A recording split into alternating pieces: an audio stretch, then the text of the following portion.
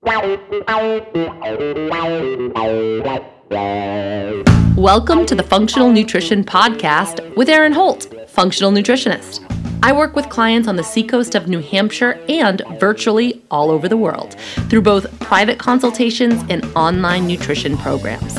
I'm here with my co-host, Kyle Majorana, registered dietitian of Root Down Nutrition based in Asheville, North Carolina.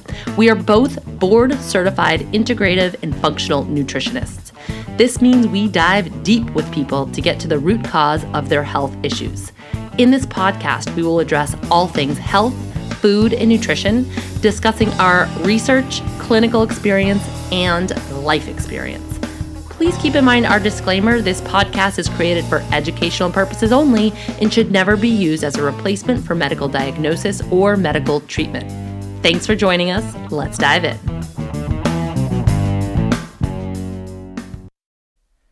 Hi, friends. We're back. We're going to talk about burnout on today's show because it seems like we're all burnt out. I hear a lot of entrepreneur, business owner burnout, practitioner burnout, so MDs, physicians, NDs, nutritionists, all of it. Parent burnout, that's an obvious one. Working mom burnout. But general population burnout, it's like clearly a problem for all of us. So I really want to get into the whys. Why is everybody so burnt out? And then obviously, what the heck can we do about it? And I just want to give you guys a heads up. If you are experiencing a deep burnout on a physical level, I'm putting together a 12-week program that's going to address adrenal, thyroid, and hormone health. It's going to launch in September, so I actually have a launch date in mind. And I'm only taking on a limited number of people in the first session, so just be sure to get on the wait list for that. I'll link to it in the show notes, but you can head over to my website, erinholthealth.com, and find it there as well. So in a recent episode that I did with Kyle, we talked a little bit about practitioner burnout. I was kind of like waving the white flag, talking about my experience. And I kind of almost jokingly, but not really, put out a call out to any professionals who could potentially come on the show and talk through some of this stuff with us. Because as I mentioned, it really seems to be quite a common trend amongst all of us. And somebody reached out that exact day. So today, here she is. I've got Samantha Osborne on the show. She's a therapist based in Asheville, North Carolina, and she coaches creatives and other helping professionals who are experiencing burnout. So she does a lot of therapy in the Asheville area, but also does some distance coaching. So I really wanted to bring her on the show and talk about all of this. And Samantha, as I was telling you before we started, I was so impressed by your professionalism. You really spoke to my type A heart with the outline that you sent over. You just wouldn't believe the amount of people that reach out to me wanting to pick my brain, meet for coffee, discuss collaborations. And then when I'm like, okay, cool, what's your idea? They just absolutely go mute. So I really appreciate you being so organized, on the ball, prepared, and delivering such good content. I'm really excited about what we're going to be able to get into today. I think it's going to be so helpful for folks. So thank you for being here. Yeah, I'm really excited, Erin, because you guys are, I'm a longtime fan of the podcast. You and Kyle are always so prepared and actually have real information. Like sometimes I'll listen to podcasts and think, well, I'll never get that hour back. Like that was fun, but I didn't learn a lot. And I always feel like I learned something from you guys. So in thinking about being a guest, I was like, I got to really bring it because I am a, sort of snooty listener. And I know probably a lot of your other listeners are too. So I wanted to make sure I was giving a lot of value today and not just, information. So that is the biggest compliment anyone could ever give me. But I totally get what you're saying. And especially because podcasts are so popular now, yeah. in the past few years, and there's so many options. I get almost like podcast burnout or podcast overwhelm where I'm like, if I'm going to commit an hour of my life to something, it has to be good. So like that makes me feel really good. Now, you work with a lot of professionals, and we definitely have a lot of practitioners that tune into the show. So we can certainly talk about things from that angle a little bit. Mm-hmm. But I also think just talking about tactics for the general population will be really helpful too. That way we have something for everybody listening. So let's just dive in. Why do you think burnout is so prevalent, and why do you love talking about it? Well, I think that, one of the big things to kind of make a distinction between is like the idea between stress versus burnout. So I think that there's a lot of conversations around like, oh, I'm so stressed, or I'm really burnt out. And the thing is, stress is really an emotional or physical response based on like some sort of adverse or demanding circumstance. So, kind of, we always give the example of like you're running from a bear or a tiger. But I think a more modern example of this is like, okay, you have a deadline at work, you push through the deadline. When the deadline's over, the stress is over. Does that make sense?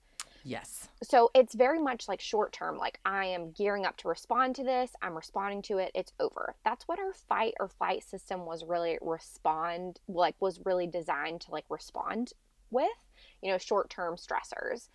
And the thing with burnout is that burnout is really just us being exposed to stress constantly. It's sort of this feeling of being like overwhelmed with problems, being out of control. And stress, I would say, feels a lot more like energetic. It has more of that anxious, sort of frantic feeling. I think burnout has that more like numb, over it, exhausted. I think you even described it in your episode as like deep in your bones, tired, rather than just like, oh, I'm a little bit stressed out and this will kind of end. It feels like there's no end in sight to all of these oncoming demands that we don't feel like we have the capacity to respond to.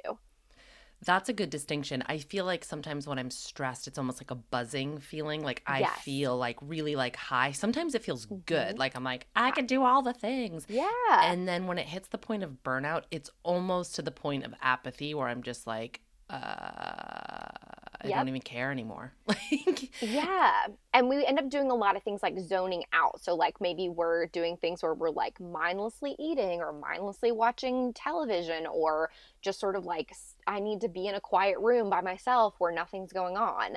That's sort of the sign where you're like, my system is really telling me, like, this is too much for me to sort of manage with like a quick vacation or massage or just some time out. It's something that's going to require a more systemic intervention. dude, you just hit on my two big ones. I was just like recently, like, I just want to watch reality TV and eat peanut butter for Yeah. like the next 72 hours. Mm-hmm. Like those are my two checkouts. Like I'm just gonna eat and watch mindless TV. Yeah. All right, so let's talk about the massage thing and taking a vacation because Mm-hmm. I think that could be lumped into self care, which Yeah.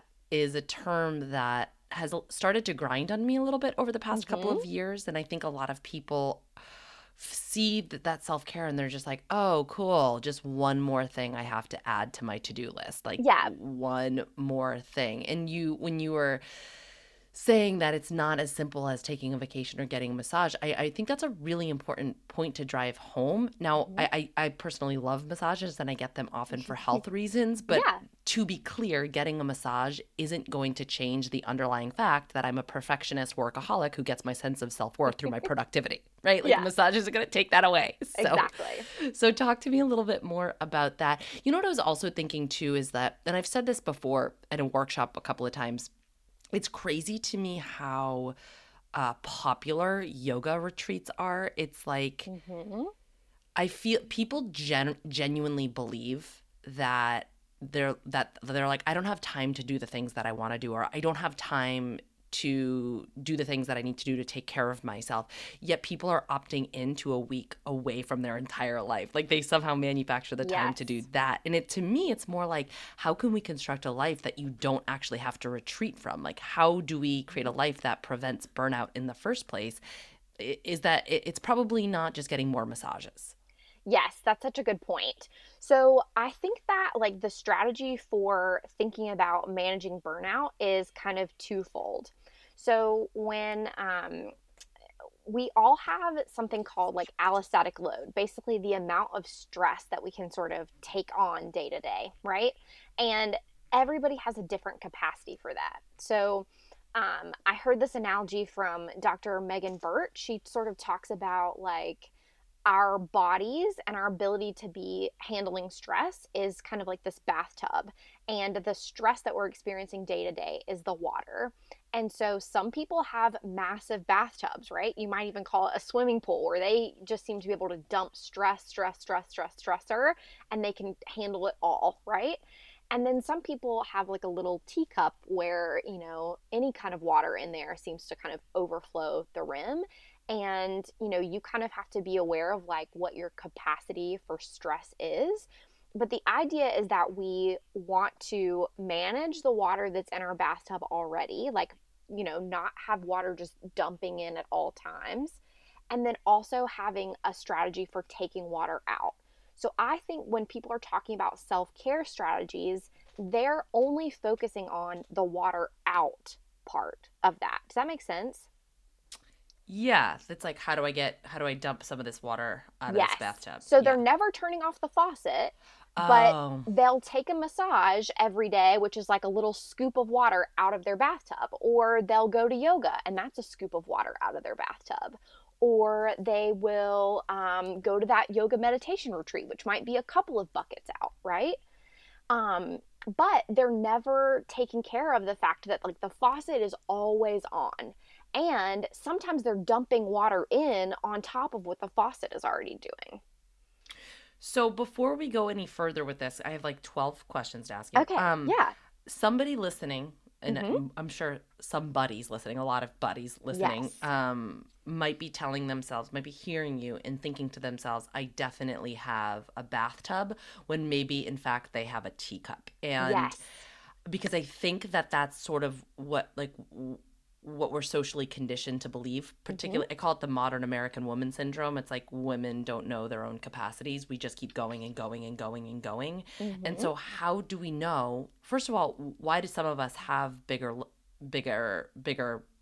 containers than others? Is that Mm-hmm. like, what does that stem back to?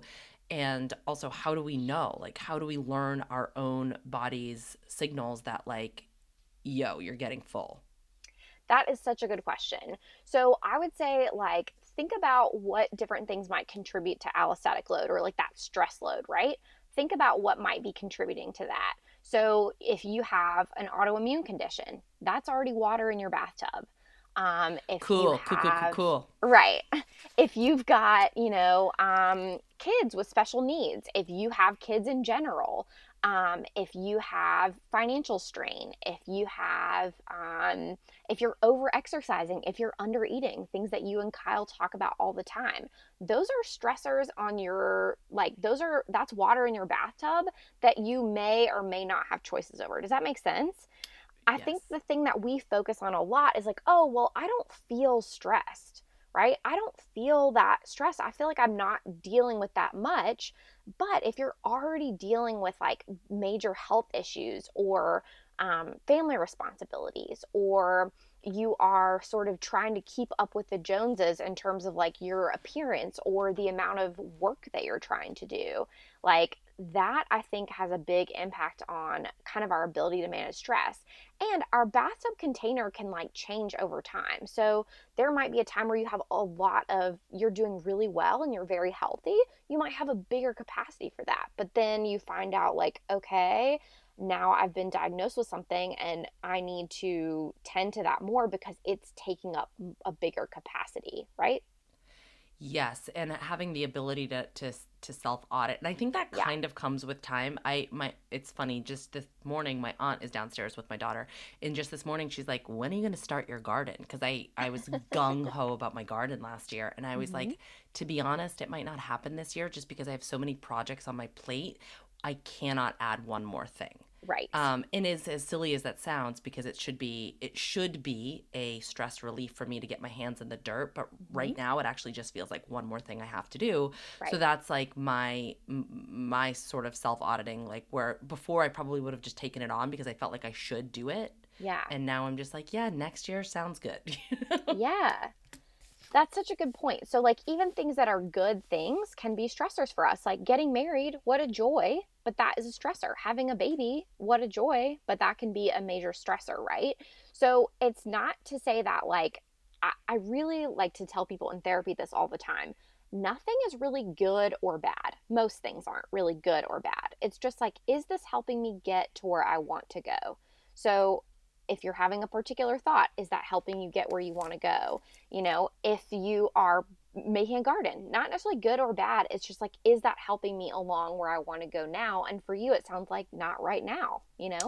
Yeah, I like that. It's very contextual, right? Nothing Yes, has to be good or bad. It's just it depends on your current circumstance. exactly. And I also Exactly. think that's a hard thing for people to wrap their heads around because they're like, well, I used to be able to handle this. Like for me, like Yeah. last year, I did the garden. Why can't I do it this year, right? Like I Mm-hmm. think we get stuck into stories and patterns, and we think we should always be able to perform at the same level that we always have in the past. I see that Yeah. so much with my Mm-hmm. clients, especially in relation to exercise too. It's like, well, I've Right. always done this. I'm like, right, but now your body is telling you something else needs to happen. Yeah, and I think from listening to you guys, it's sometimes that's like a signal that maybe you were doing too much all along, and now your body has said, "Hey, wait, I'm really done with this." Yes. Like, you know what? I don't like doing CrossFit for 12 hours a week. Like, this is a lot for me to take on, and you've enjoyed it while it's lasted, but now that time is over because it was always too much? Yeah, that's a Um, good point. and we don't always recognize what's always too much. So, I think that kind of brings me to like one of the big points about burnout is like, I think the primary treatment for this, the primary way we're going to move through this is to shift our mindset around what we're doing. So, you know, I kind of think of work as like an all inclusive term. Being a parent is work, volunteering is work, the stuff you're paid for is work. Whatever it is that you're sort of doing that isn't you, sitting on the beach sipping Mai Tais, like you're working, right? And so if we think about like, you know, like, do you want to be good at what you're doing, excellent at what you're doing in the short term, or do you want to be great over the long term? Yes, I'm going to jump in because you sent me the outline, very comprehensive outline. And when I read that your bullet points around this, I was like, huh, it really, really helped me. Because I was, I'm going through a period of like figuring out what is my load for work and like what can I Yes. handle and what are my, like, not my breaking point, but like how much can I realistically take on? Mm-hmm. And that helped me. One way you phrased it is like, would you rather take on like 1,000 clients in the next year or 10,000 clients like more long term, right? And Yes, I keep being like, well, I want to say yes to everybody, of course. of course, because I want to help as many people as possible, but Mm-hmm. like if I keep doing that, I'm eventually going to burn out and just not be able to do this work at all ever. Yes. One of the classic stories that a lot of when I was in graduate school, one of my friends was getting married and she was going to this wedding dress seamstress. And the seamstress was asking her, "Oh, what are you doing? What do you do for work?" And she said, "Oh, I'm studying to be a therapist." And the wedding dress sales lady was like, "Oh, well, I was a therapist for 5 years and this is what I'm doing now." Kind of like this haggard lady who was Yeah. thinking, like, "Oh no, like, what do you have to look forward to?" And so that's something we sort of like, do you want to become a wedding dress sales lady? That's sort of what we say to ourselves in our little group is like, okay, you can go hard and fast and intense right now, and you can say yes to everyone, and it feels good to help, and we love helping. But at some point, that will end because our body and our brain and our mind and our spirit just does not have the capacity to push that hard for the life of the career that we want to have. And so I think when we're thinking about making impact, are we short term focused? Like, okay, I want to impact all of these people. And every time someone calls, I want to say yes. Or do we think about, okay, I'd like to be able to say yes in 2030. That's really important to me. I'd like to be able to say yes, you know, when I'm 65. I'd like to have a part time practice then. Like, what do you want to do? And that's the same thing for parenting. Like, I could say yes to every soccer game and every ballet practice and all these things. I could let my kids be involved in all of this stuff, or I could be selective and pick a few, and then they could always do those things.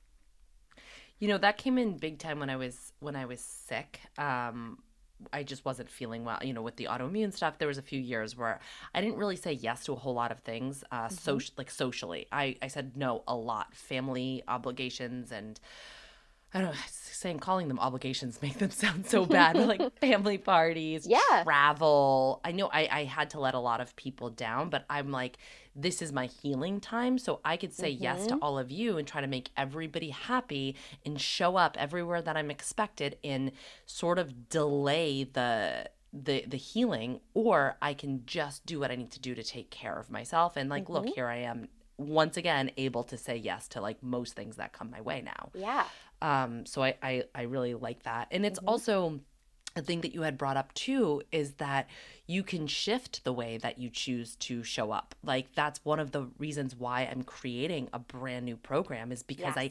I truly want to help as many people as possible, and I know that Hmm. there's a real need for this functional work that I'm doing. So like how can I take what I'm doing and make it more accessible to more people?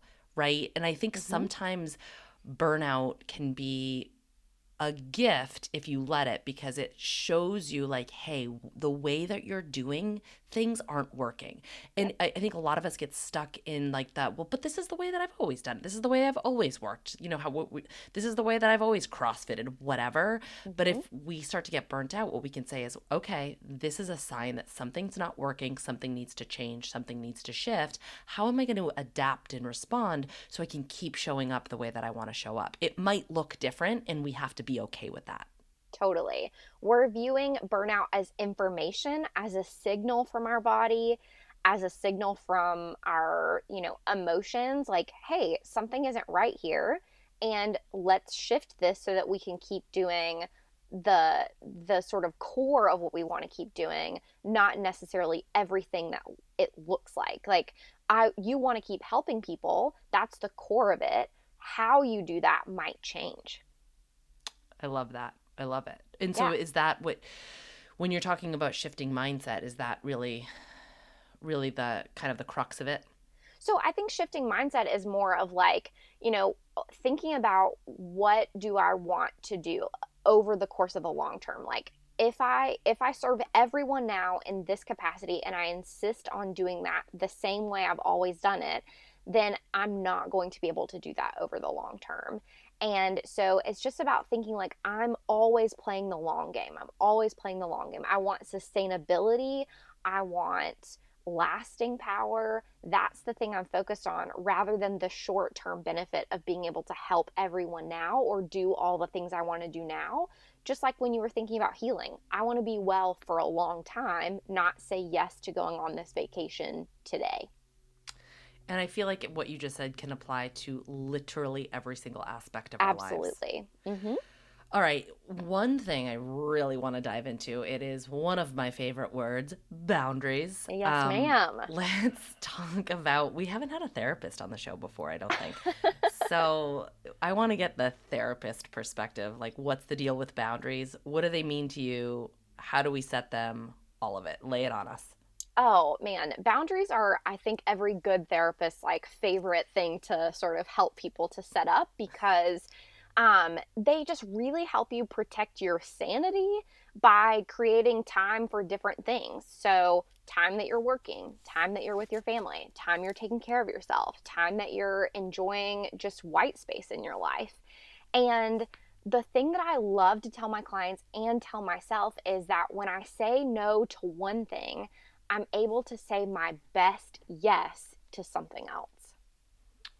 That's important. And it's kind of like, it's so cheesy and cliche, but it's like when you Yep. close a door, when you close one door, another one opens.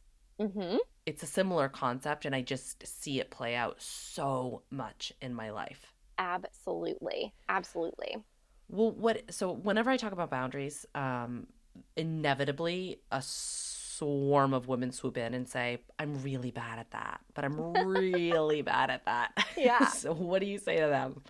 Well, so I would say, like, anytime we're approaching doing something different, our brain is going to come up with a lot of excuses as to why that won't work for me. So I guarantee you that there is someone who's listening who's saying, yeah, that's fine for her, but that's not going to work for me. Or good for Erin, I'm glad she's able to like make some changes, but like I can't make those changes in my life. And what I would say is that think about these strategies, think about the things we're talking about as examples, and like dig in and get creative in your own life. Because the thing is, everybody needs boundaries. Like everyone needs boundaries. And I might not be giving perfect examples of like what would work for you, but something will work for you.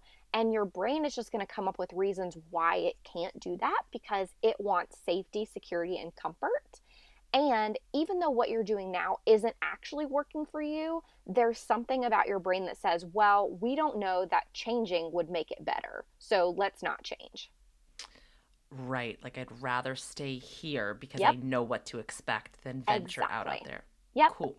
And I think normalizing it like that, like this is actually a normal response, right? For people to be totally. like, I'm scared, this feels hard, I'd rather Yep. not do it. That's Hmm. normal. And I think one thing that I try to get across to a lot of people is that it's not easy. I totally agree in that we do kind of attach to these stories where we look at somebody else and we're like, it's easier for her because XYZ. Like we create these stories in our head and we like Yep. live by them as though they're truth even when they're not. Hmm. I was just on a panel recently, and one of the things that I said was like, it is not easy for any of us. It might look easy, but I promise you it is not easy. I just posted about something 2 days ago that was like pretty, I don't know when this is going to air, so it might not be timely, but I posted about something that was kind of hard and I got some negative feedback. It's about a very political issue.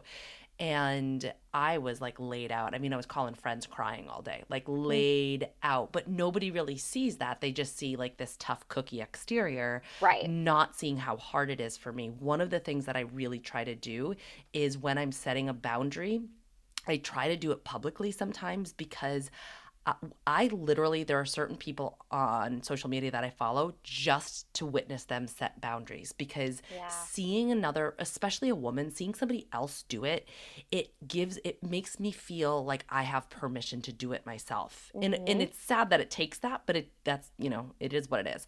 Yeah. So I feel like if that's what I need, then probably other people witnessing me need that too. So I'm Yeah. like, here's how I'm choosing to set boundaries, whether it's talking about finances or otherwise. Yeah. But I just want to drive home that point that it's really, really hard work. Like, Hmm. would you agree? Maybe I'm doing it wrong. I don't know. No, Would you I agree? would absolutely say that, Erin. I think it's some of the hardest, most like gut wrenching work because I think oftentimes, and this is very gendered maybe, but I think oftentimes women are sort of, trained to be people pleasers. And when we people please, we don't often have very good boundaries, right?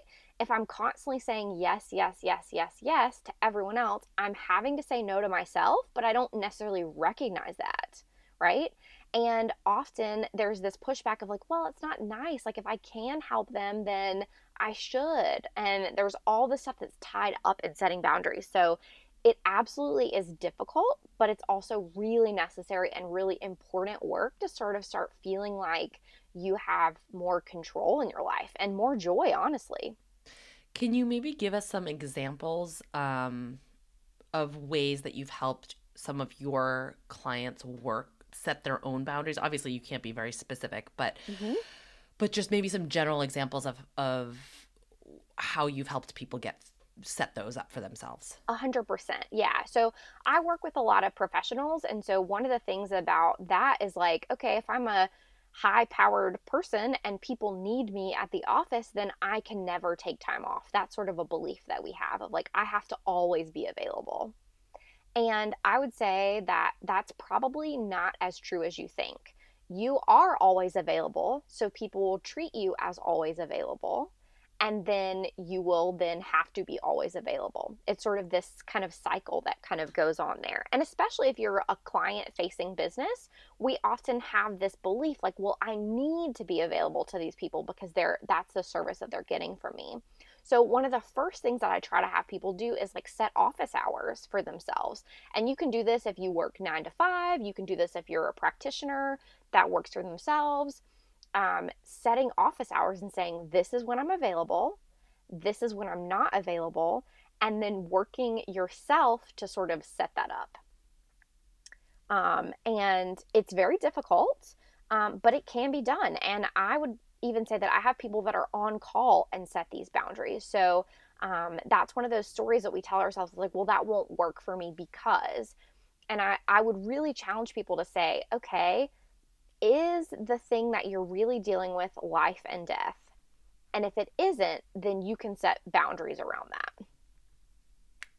I That's a good way to frame it, because I think a lot of us, we almost like live by things as though they are life and death. Right? Absolutely. One of my friends, she was my mentor when I first started teaching yoga. She was like, I would get so stressed out about it because I'm such a perfectionist, and she was like, "We're not saving lives here. We're just teaching a yoga class. Like you're good, Exactly. like Mm-hmm. it helps to like kind of take the pressure off of the situation." Totally. In terms of another thing that has come to my attention lately is email response. Oh, I yeah. forget the stat that somebody gave me, but like in corporate America, like the average email is responded to in like, I don't know, something crazy, like a couple of minutes or something, or like Mm-hmm. less than a minute. I maybe but anyway, when I heard that, I was like, "Are you kidding me?" But I feel Yeah. like that could be another place to set a boundary. 100%.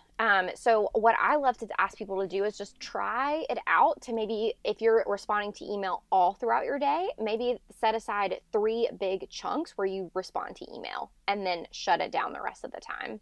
And if you feel like people have to be responded to, set up an autoresponder during those other times that say, hey, it's Sam. I am currently busy, supporting my clients in XYZ ways. I respond to emails at 1, 3, and 5, and I have received your message and I'll get back to you, right? That's getting a quick response, but I'm not the one doing that. Yeah, that's helpful. I was just speaking with I had a girls' night out recently. I'm still recovering from it like 4 days later. 35 is not 25. Just a heads up. But one of my girlfriends is a personal stylist, and she says that emails need to be responded to within an hour. Like if Mm-hmm. it's beyond an hour, it is too late. And that is her job, and that's like that has, like that's her gig. But she also says she does not respond to emails once she leaves the office. So Mm-hmm. I think there's ways if you do have to be on call and for lack of a better term, there's ways Mm-hmm. to still build in boundaries. Like you don't need to be responding to client emails at 10 p.m. at night. Absolutely. One of the ways that I do it is that for clients, I tell them 48 hours. It doesn't always take 48 hours. Sometimes it's like 48 seconds, but I build that buffer time in so people aren't like by the, like waiting by the phone. I also give them, if it's like an emergency, they have text support so they can text me if they need to. But for emails, it's 48 hours. And like that is something that I build that in for myself so I don't feel stressed out if I'm not responding to somebody immediately, and it just kind of like manages expectations, I think, for both parties. Mm-hmm. I think that's such a good point. That's a key. That's a big key in setting boundaries. Is number one, you have to decide what boundaries you want to set, and then you have to communicate that boundary to other people so that they have the opportunity to respect that. And then you actually have to hold the boundary. That's the third thing. So that's the most difficult part, right? So I may have a boundary that says I don't get on social media after 8 p.m., but then that means that I have to hold that boundary. I don't respond to comments. I don't respond to DMs. I don't post after 8 p.m. because that's me holding a boundary for myself, right? If someone calls or emails me and I say, well, I'm available at these times, then I don't respond outside of those times.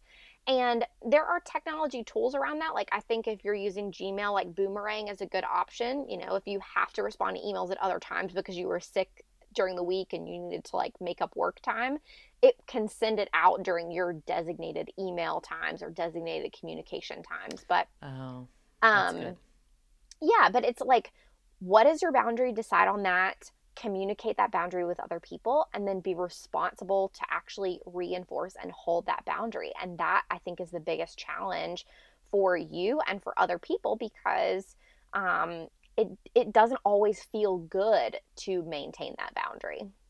Agreed. I can attest to that for sure. Yeah. The communication piece is a big one too, and I don't think it has to be as, we're talking a lot about work here, but let's say you need to create a boundary with your, I don't know, mother-in-law, or Hmm. with somebody in your life, family member or something. Yeah. I don't think it has to, what would be your advice in terms of communicating boundaries? Because I don't think it has to be so like I am setting a boundary with you. Like it doesn't Right. have to be so, straightforward. I guess it could be, but what's your advice on the communication piece? Because that sounds a little tricky. Yeah, I mean, I definitely think it is tricky. With clients and customers, it's a lot easier because often when you're like setting up a relationship with them, you can say, hey, these are my office hours. People generally understand what that means. Here's how we'll communicate. Here's how we won't communicate. This is what you can expect from me. This is what I hope to expect from you. It's very clean and easy because there's sort of a transactional relationship there. Um, I would say with like other people in your life, that's something more to like maybe feel out with them. So, what's your relationship already? Do you have a good relationship with them? Do you have a not great relationship with them? If you have a good relationship with them, then open communication is probably a great option. Hey, I'm really struggling with A, B, C, and D. And I'm trying to like set some things up in my life to like protect me from, losing my mind. I'm really stressed out. You already know that. I'm trying to do better about this. So here is some ways that I'm trying to do that. Can you support me? Right? That might be a conversation that you could have. Um, Another kind of conversation you could have is just to sort of like when people are, you've decided on your boundary, and then when people are kind of violating your boundary, you can say, oh, that's not going to work for me. It's Hmm. as simple as that. Like, well, that doesn't work for me. Can we do this? Right? Um, no is a complete sentence, and we can remember that. That's Um, so hard. Yes. And if it is hard, then what are some other phrases you can come up with? So, like, oh, that's not going to work for me. Could we do this? Or that's not going to work for me because, and let that be the complete sentence. Or, um, this isn't going to, I don't want to do that. Or I can't do that at this time. Follow back up with me in 6 months when I could do that with you later on. Does that make sense? It makes perfect sense. Learning how to say no was that has been a process. I've gotten Absolutely. pretty good at it, Mm-hmm. just because I have no other choice as my business grows. Yep. But saying no without explaining myself, Yeah. that has been a little bit trickier. I remember one time I sent an email just saying, "No, I cannot do that." And I was like, "What? I Mm-hmm. am such a boss right now." Like I felt so proud of myself, but I was Yeah. also like shaking at the same time. Totally. Yeah, absolutely. And these boundary opportunities, like these boundary sort of settings, give us an opportunity to like work on managing our own emotions for ourselves too, right? Because there's going to be a lot of stuff that comes up for us of like, oh no, what if these people don't like me? I'm not meeting their expectations. Maybe they won't want to work with me anymore. Maybe this is going to cause problems with my family relationships later on if I don't say yes to this. It it stirs a lot of stuff up. So what I really recommend is start with stuff that you think will be easier. Not necessarily easy, but easier. Do you not want to do this thing with the PTA? Then just say no to that and feel the feelings that come up with that and then try to process through those feelings maybe by journaling or talking it out with another person or doing some yoga, sitting in silence, whatever that might be, and then say, okay, that happened. A lot of times, like interventions that we make for ourselves are about having corrective experiences. We don't set boundaries because we think the world will implode on itself if we do set those boundaries. And so we practice setting smaller boundaries, having success with that, and then we can tackle the larger and larger and larger boundaries. And it's not easy and it's not comfortable, but it's really worth it once you start to say, like, wow, actually, like I'm feeling great. I'm actually having more space in my life and it feels more of like what I want to be doing. That's so cool. It's like boundary baby steps. Yes, absolutely. It's like just we're exposing you to a little bit of risk and you're successful. A little bit of risk, you're successful. More risk, you're successful, right? The goal isn't to say, like, go to your boss and say, I'm leaving every day at 4 p.m., whether you like it or not. Like, I don't recommend that. I recommend starting with things that seem easier and that builds confidence and courage to do the harder things later on. I will say that sometimes having a negative experience can still be a positive experience. Yeah. I'm thinking of a very particular situation that I'm not going to talk about, but it like the worst possible outcome happened. I created a boundary. I held that boundary very hard. Mm-hmm. The worst possible outcome happened, and it took me back a little bit, but that I was like, if I had to do that all over again, I would have done it the exact same way. Yeah. And I knew that I was in integrity with myself. And what it taught me is that, like, hey, the worst possible outcome can happen and you can still survive. You can still be standing, like, and it's Hmm. going to be okay. I'm doing Um, praise hands over here. Like, yeah. yes, of course. That's the ultimate goal. Absolutely. Like, I can handle anything. And that's the truth. We really can. We're capable of so much more than we give ourselves credit for. One thing that is coming up for me, that because it's a question that I get pretty frequently, so I'll throw it to you. It's Hmm. when somebody's trying to make healthier changes, whether Yeah. that's with food, exercise, or otherwise, and they get one thing that comes up is that, like, well, I don't want to offend people. How do I eat this Oh, way at other people's houses or social situations or with my family? Or what if people are talking about the food that I'm eating? And for me, because I've held such a boundary around my food for as long as I can remember. I'm just like, why? Like, don't care. Like, who cares? Like, tell them to right. F off. That's my Yeah. response. Super not helpful. Super, super not helpful. So, Yeah. what would be your response in that situation? Well, so this is a timely question for me because I am newly part of like the SIBO sisterhood. And so I am having to be like low FODMAP paleo for like a time in order to reset some things for myself and move forward. And so that means that I am choosing not to eat a lot of things. And I am saying that very strategically, not like I can't eat this, but I'm choosing not to eat this for a very particular reason. So I would say, number one, like get clear about why you're doing it. If you have a practitioner that's put you on a particular diet or regimen, why are they doing that? Like, have them explain that to you so that you can actually understand it for yourself first. You're not just like blindly accepting their recommendations and then being like, okay, I'm just not eating all these foods, or I am eating all these foods, or I'm eating more than I was before. Like, understanding why is so powerful. And then I would say the second step is maybe try to have one person in your life that you feel like can really understand those things. Like maybe that's a partner, maybe that's a friend, maybe that's a parent who you feel like is really supportive of you. If you don't have one of those people, maybe try to enlist a professional there because I think it's so important to have a person that you can just talk to and be like, gosh, this is really hard that, I'm going through all of this and I feel like I'm weird and nobody understands and I can't partake in things like I used to be able to because of all these restrictions for a particular time or a particular reason. Um, then I think the third thing would be, if you feel comfortable communicating that with people, and then they are responsible for their response. That's not on you. So I'm sure you've experienced this before where people will be like, well, you can have a little bit of that, or you should be eating more, or you should be eating less, or I didn't do this, or I did do that, right? Everyone has their own personal stuff around food. It's a very fraught topic.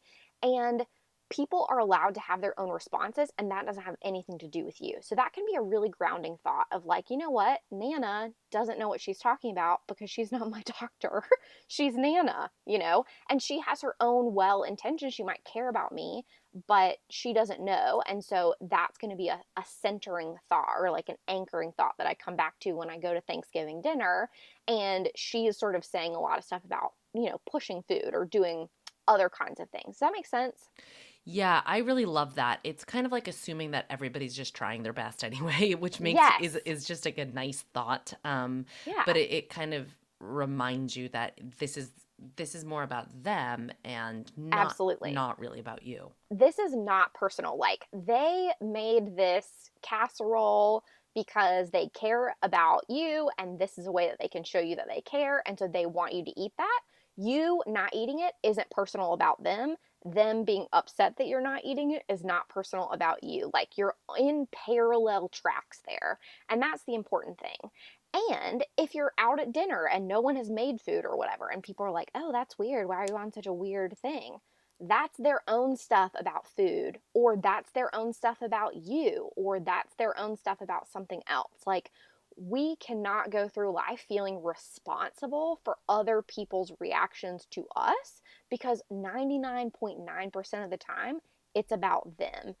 And so that can just be one of those grounding thoughts. And then step 4 would be do things to take care of yourself outside of that. So is that taking a walk when things get tense? Is that having a place to go? Is that driving separately? So then you're not like at this in this space where it's all about food or whatever else it is, right? Like it's having a plan around how am I going to take care of myself when I inevitably have emotions that come up around this stuff?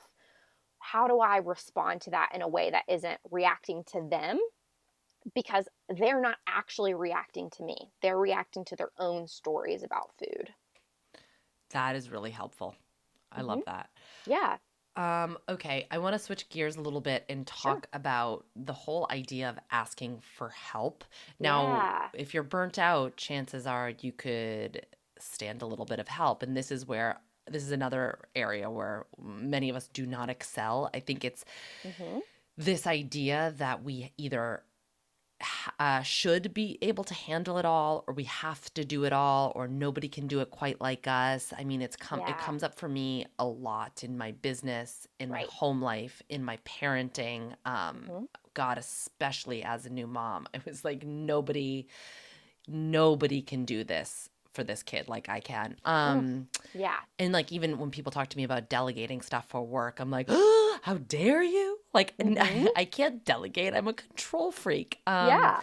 But at the same time, it's like we're kind of talking out of both sides of our mouth because on one hand we're like we're so burnt out, we're so stressed, we're so in Hmm. over our heads, and the other hand we're like, but we will not ask for or accept help. Absolutely. Why is asking for help and delegating so stinking hard? Well, I think that's a great question. So, remember at the beginning where I said your brain is going to come up with a lot of excuses about why this won't work for you? That's the same thing. Our brain follows a particular pattern. We have circumstances that create thoughts, that create emotions, that create behaviors, that create results. Okay. And so if your result is that you're burnt out and your behavior is that you're controlling all these things, then you're having thoughts just like you listed some of those out, like, no one can do this like me. I'm a control freak. Um, I can't accept help. I should be able to do this all on my own. When we have those thoughts on board, of course, we're not going to ask for help. Does that make sense?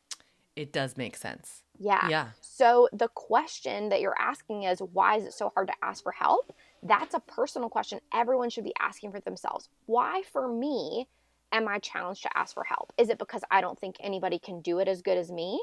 Okay, that's something to work through. Is it because I feel like I can't let this go because there's so much of my identity that's in this? Okay, that's a thing to work through.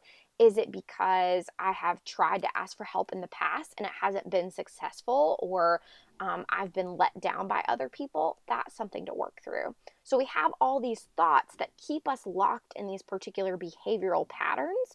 So I know this isn't necessarily like very helpful of saying like, oh, well, here's the reason why for you can't ask for help. But it is maybe about like investigating that for ourselves and doing some work around like, okay, well, if I have an identity as a control freak, if that's who I see myself as, then of course it makes it difficult for me to ask for help because it's not in line with my identity. I kind of feel like I'm in a therapy session right now. Like I'm getting like a little bit misty eyed. like I do identify as a control freak. Yeah, absolutely. That is, And but I think it's really helpful because it's not just as straightforward as asking for help. It's hard. Is yes, hard. It's like saying, but why is it hard for you? absolutely. Absolutely. And when you can unlock that, then you can start changing some of the thoughts around that, and the emotions and behavior and results will come so much easier. It just is like a cascade. The thing we try to do is intervene at the end of that model. We say, I want different results, so I need to behave differently. And that might work for a time. But if your underlying thought, if your underlying belief system is like, well, no one's going to do this as good as me, then eventually we revert back to old patterns because no one's going to do it as good as me. So I can maybe let this go for a time because I'm under a lot of stress, but I've got to pick that back up because I'm the best at this. And that's the thought that has to shift in order for us to be able to accept help in the long term. Wow, this is so huge. I love that's such an eye opener for me, the way you said, like, we try to intervene like at the end, like the, the Yes. end stage, rather than kind of digging it up from the root and saying it's actually the Mm-hmm. belief that I have about myself or the world or behaviors. It's not actually the behavior itself. Absolutely. Wow, cool. One thing you had mentioned is the word identity. Mm-hmm. And something you had said in your email was about investing in alternative identities, and I really like the way that you phrase that. Can Mm-hmm. you expand upon that a little bit? Absolutely. So often, the reason I think a lot of people end up in this burnt out stage is because they're hanging so much of who they are, quote unquote, on one or two particular identities. I want to be the best mom ever. So that's where I'm investing all my time, energy, effort, money, resources, because that's who I am. I am the best nutritionist ever. So I'm investing all my time, energy, effort, resources here. I'm a CrossFit athlete. So I'm investing everything there, right? And then when the foundation of that gets shaken or something about that starts to wobble, and I go see Aaron, and Aaron says, hey, your adrenals are really shot, you're going to have to like back off on the CrossFit game there. You're like, whoa, this is who I am. It's not something that I do, it's part of how I see myself, it's part of my identity structure. And so it becomes very challenging to set those things down. And the way that we can sort of support ourselves around like not having kind of one of those total meltdowns is to invest in a lot of identities. And that way we start to see ourselves as us, and these things that we're doing as just things that we do. I am not a therapist. I'm a person who does therapy, right? I love doing therapy, but that's not the only thing that I am. And when it becomes the only thing that I am, then it's like, well, I can't slow down. I can't back off. I can't ask for help. I can't do something else here because this is a big structure of me. And if I don't have that thing anymore, then what else do I have? And so we can really support ourselves by saying, like, okay, well, um, I am a friend, I'm a partner, I'm a parent, I am a musician, I am a painter, I am a massage getter, I'm, um, I love to cook, so I'm going to take some cooking classes and like invest more in that, right? Like, there are a lot of ways where we can expand how we see ourselves, but we have to be conscious of that in order to start moving into those things and expanding that. I feel like you're probably speaking into so like directly into somebody's souls right now, my Yeah, myself included, because I mean, who can't relate to this? I think totally. so many, like I have a friend, I had a conversation with her last week about how she identifies as being a hard worker, and she got sick Oh, a couple of years ago, and she's like, without my work, who am I? If I can't yeah. perform at this insane level, who am I? Who am I? Right. A lot of this comes up with when we identify as a certain aesthetic. Like, I am the thin, fit, healthy Hmm. person. And then what happens when you gain weight? There's like this whole identity crisis that comes along with that. It's so hard, but I love what you said about like really digging into like who you are versus what you do, because they are not the same. And Absolutely. thinking about, as I said, I was away with my girlfriends this past weekend, and these are girls that I've known since I was a little kid. And do they share in my success with me? Hell yeah. Are they proud of me? Yes. Would they care if I didn't do nutrition? Absolutely not. Would they care if I didn't have a podcast? Absolutely not. Like, they don't care. They've known me since day one.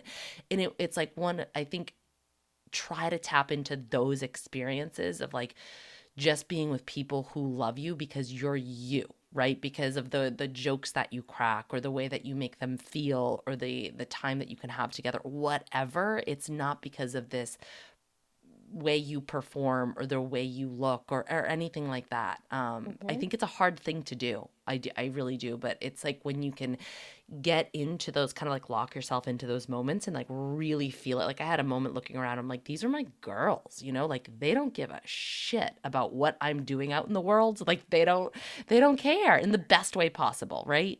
Yes. Yes, absolutely. And, just really grounding ourselves in the fact that, like, we're so much more than what we can contribute. We are so much more than how we look. We're so much more than what we can give to other people. We're so much more than all of these things. And we have inherent value. And I think we lose sight of that because we are so busy, like, trying to invest in all these ways that, like, well, I'm worthy because of this.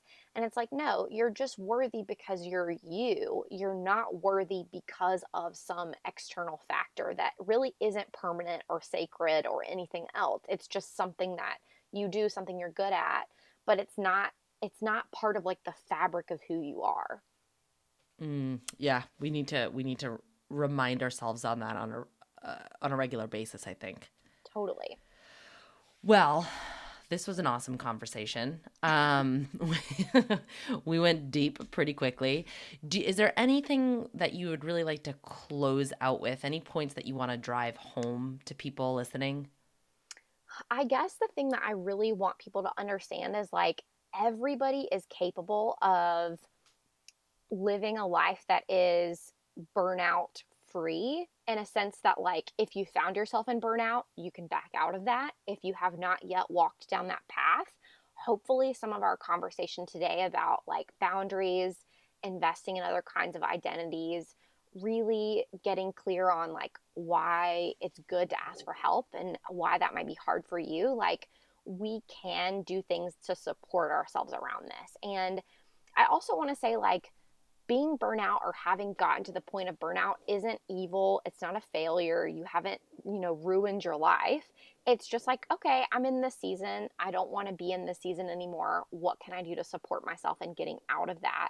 And maybe how can I hedge my bets against getting here in the future?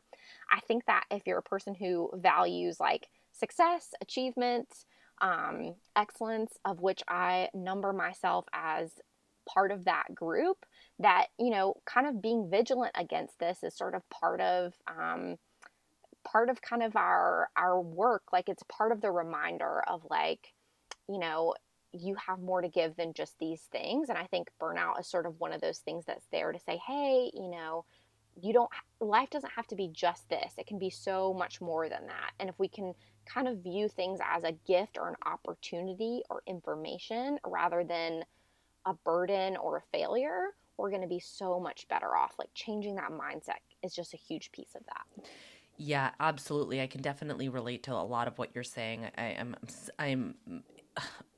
of a similar mold, and I've recently come to terms with the fact that, like, hey, I'll probably always have some adrenal issues. I'm gonna always have some stress issues. I'm gonna always have some nervous system issues. Like, cool. All it is information. When I start to experience burnout, that's information for me to check in with my life and figure out, like, hey, is the faucet on too high? Like, Yep, where, what's coming out of the faucet, and like what can I do about it? So I totally. I think that's a really powerful message to end with. All right. Thank you so much for being on the show. This was really, really helpful for me and hopefully for a lot of our listeners. Can you tell people where they can find you? Yes. So if you are just interested in generally following me around on the internet or learning about distance coaching, you can find me on Instagram at Samantha Michelle Osborne. And if you're one of the Asheville peeps and are interested in therapy, you can find me at SamanthaOsborneTherapy.com. Cool. Thank you so much. I'll link to both of those things in the show notes. Well, I really appreciate you coming on the show. It was awesome, and you're good stuff. Thank you guys so much for having me. This was a real and true pleasure. So thank you. Thanks for joining us for this episode of the Functional Nutrition Podcast. If you'd like to submit a question to the show, fill out the contact form at erinholthealth.com. If you like what you hear, don't forget to subscribe and leave a review in iTunes. Take care of you